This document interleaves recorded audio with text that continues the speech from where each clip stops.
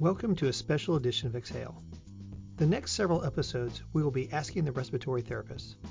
This is a special series where we will interview multiple therapists, PFT technicians, and nurses in different healthcare situations during COVID this past year. We want them to share their experiences with you, what they've endured during this pandemic, and what they expect since it's not going away anytime soon. Your host is Mark Russell, Marketing and Communications Manager for Vitalograph US, a global leader in respiratory diagnostics. To continue our special edition series, we're interviewing Dr. Sean Pridgeon today. He is a nurse with the University of Missouri Healthcare, which includes 4 hospitals and 150 outpatient facilities. He has developed and implemented an evidence-based practice and nursing research program for this system. Also joining us is our own RT, Jansen Lanier, National Sales Manager for Vitalograph US. So welcome, Sean. So is that correct? You are now a doctor. Yeah, I have a doctorate in nursing practice from the University of Missouri, Columbia, Sinclair School of Nursing. And specifically, it's in leadership and healthcare innovation. Okay, great. Why don't you tell us what your position now is at the university? So currently, I'm the coordinator of nursing research and evidence-based practice at MU Healthcare in Columbia, Missouri. With that, I'm just really charged with developing the spirit of inquiry within our nursing. Wonderful, wonderful, great. Well, we appreciate you coming on the podcast. As a nurse in the hospital setting, what was it like at COVID last year? Could you give us a brief rundown of what happened? The last 2 months have been pretty challenging for healthcare workers in a variety of settings, I would say across the world, not only here in mid-Missouri. But nurses in hospitals have faced many challenges of both personal and professional fears to care for the patients in need during the pandemic. Hospital nursing is always about safety, and over the past year, our priorities have been on the safety of our patients, community, and staff. New knowledge and evidence related to COVID-19 and the pandemic surfaced quickly, and nurses caring for patients having to adapt quickly to evolving policies, procedures, and protocols. High volumes of patients combined with the need for social distancing and other safety precautions really strained us as nurses, both physically and emotionally. Emotional burdens not only impacted the caregivers in their personal and professional lives, and we really have had to learn how to be flexible and resilient to work, school, and home environments that are changing quickly to be successful. Well, thanks for that, Sean. I do have a question I'd like to throw in there. With the ever-changing CDC guidelines, how has that been difficult for you in your capacity to change your daily routines? Yeah, it certainly presented a challenge needing to be adaptable. Not everything has been straightforward, and realistically, I don't think anybody was prepared for COVID-19 in this pandemic. I agree. But being able to be adaptable and resilient has really led us to be successful in caring for patients and ourselves. Otherwise, you're going to see a lot of people get burnt out very quickly. Absolutely. We've seen it across the board. And so on some of your training, has that help kicked in certain ways with this COVID pandemic? Have you really utilized some skills that you hadn't used before? Yeah, I have a wide and diverse background in nursing, whether that's from the military, being an Army Reserve nurse and nurse for the 932nd Forward Surgical Team, to all of my training from being a CNA in high school, certified nurse's assistant, through my doctorate. So I feel like, my training in different levels and different parts of my career have certainly helped me be adaptable during this time. So when I became a CNA in high school, it really helped me learn how to do those activities of daily living and help people really just have the basic cares that they need when they're unable to care for themselves. And then my training as an undergraduate, bachelor's of science in nursing, helped give me that basic knowledge and function as an RN. And then my training as graduate degrees helped as I've been able to become certified in bedside leadership and evidence-based practice. And I've been able to use that evidence to steer my practice as a nurse and the communication I use as a nursing leader. If you go and look at the military training I've had, it's helped me approach situations with methodological decision-making and given me different perspectives on how to provide care in primitive situations or austere environments. I think it's probably been really helpful for me in this scenario when we've been taxed and stretched beyond what we thought our capabilities were. Sure. What do you think what was the most difficult thing to learn during this process? Not only is time management key to working with these COVID patients, but also what are some of the procedures that were brought on that taught you something that will help you in the future? Accurate communication is extremely important. I agree. When you have new knowledge that you need to get out to people effectively and quickly, you really have to be measured in the way that you deliver that. So making sure that you have a way to communicate with your bedside nursing force very quickly and effectively is really important. Absolutely. On top of that, taking time for yourself has been really important. I have seen nurses get really sucked into providing patient care and because they weren't taking the time that they needed for themselves. Right, the mental health behind it. Yeah. I mean, you really put ourselves out there during this time, and you don't think about the mental health and awareness that the service person is doing, you know, whether it's the ambulance driver all the way to bedside nurses to doctors intubating. Mm-hmm. Definitely understand. So with your current role, could you guys give a brief rundown of your everyday duties? Yeah, so my current role, I really try to help facilitate evidence-based practice and nursing research projects throughout MU Healthcare. But really right now, because of the pandemic, I've been called, and so have other nurses throughout our system that are in professional roles that still possess clinical care skills, called back to the bedside. So one day I could be caring for patients, the next completing an evidence-based practice or nursing research project. You know, I could be working for the United States Army Reserves, and the next I could be sitting with patients waiting for them to discharge to help with capacity issues that we might have. My main responsibility as a nurse, though, is to ensure safe care of patients and be a leader, and to ensure employees are also safe and supported. Really, when I completed my doctorate, my work was focused on resilience of nurses. I've spent time educating staff and leaders, as well as assisting in implementation of tactics to support our staff and leaders in developing resilience and ultimately lessening potential burnout or fatigue that has been impacting our healthcare workforce.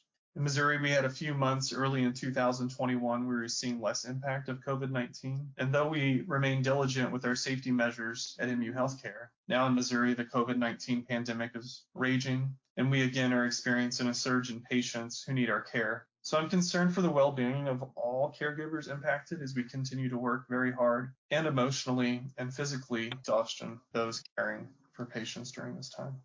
So really, I feel like to continue to move forward in my role as evidence-based practice coordinator, I need to ensure that we have the latest access to the latest evidence-based practice measures for COVID-19, and we can continue to adapt the new best practices and evidence.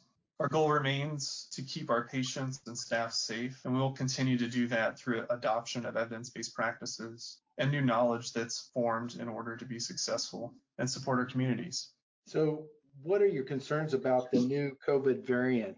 Well, we're on the Delta variant now, and I wouldn't be as concerned with it if everybody was vaccinated. Here in Missouri, only about 40% of our population is vaccinated, and that's attributing to our increase in COVID-19 cases at this time. So the Delta variant has been shown to be more contagious and virulent, according to the Centers for Disease Control. But with our mRNA vaccines being 90% effective at reducing infections, and that vaccination has protected people from serious infection, I really feel like we need to focus on getting vaccinated as opposed to the new variants. I've also seen that people that have been vaccinated haven't been as ill with the Delta variant. One example here in Boone County, Missouri, where Columbia is at, all of the 125 people that were reinfected with COVID-19 had not pursued the vaccine in the meantime. Wow. So, and that's according to our county health department, showing that not getting vaccinated after COVID-19 wasn't a good idea. So the variants pose additional threats, but a lot less threats than those that don't get vaccinated. And how we're going to incentivize some of these people to do it. I mean, it's pretty clear evidence that some of these patients that weren't vaccinated, they're being interviewed and they said it's all a hoax and they didn't think that the vaccination was effective. I know education is a key, but it seems like we're just on a constant battle trying to effectively get the truth out. Mm-hmm. I would agree with that. And it really takes healthcare workers, healthcare leaders, just to continue to be a resounding board for the metrics that are coming out. Really need to try to promote getting vaccinated. Yeah, it's a losing battle right now. Hopefully we can, turn that around. Not, we're going to go backwards in the fight, so to speak. So, Sean, here in the Kansas City metro area, when COVID started, you had patients that refused to come in until it got severe. And by the time they came in, it was so severe, intubation was pretty much the only thing to do next. And the percentages on intubation right out of the gate was if you were intubated, you were about 90% chance of not making it. Mm-hmm.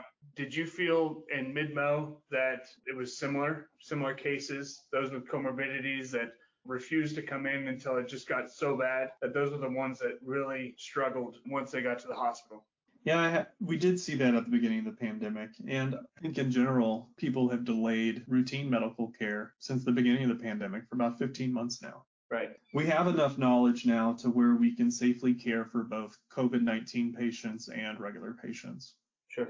One large change that I've seen recently within our health system is that we used to cohort all of our COVID-19 patients in one area of the hospital. But now that we've had more time to prepare for a larger patient load, we have enough PPE throughout the hospital to where the patients can be spread throughout the hospital and really cared for the ailments that they have in their primary diagnosis.